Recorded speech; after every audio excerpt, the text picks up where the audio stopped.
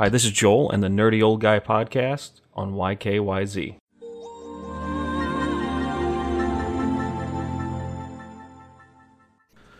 Xbox announced some news yesterday that's kind of, I've been sitting on it because I didn't know how to take it.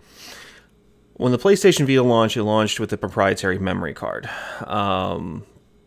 which meant they jacked up the prices. But if anybody doesn't know what the word proprietary is for a console, that just means it's a memory card made by Sony that only works in this console. You cannot use anything else whatsoever. No SD cards, nothing. You can't really buy anything third party.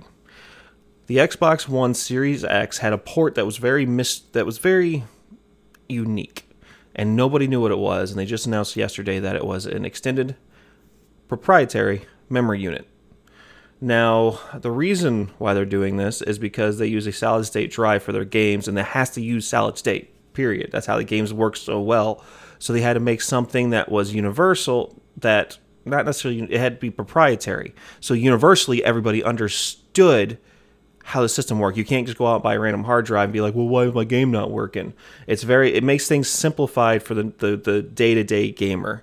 So I understand, but I'm still worried about what the price point is going to be on this.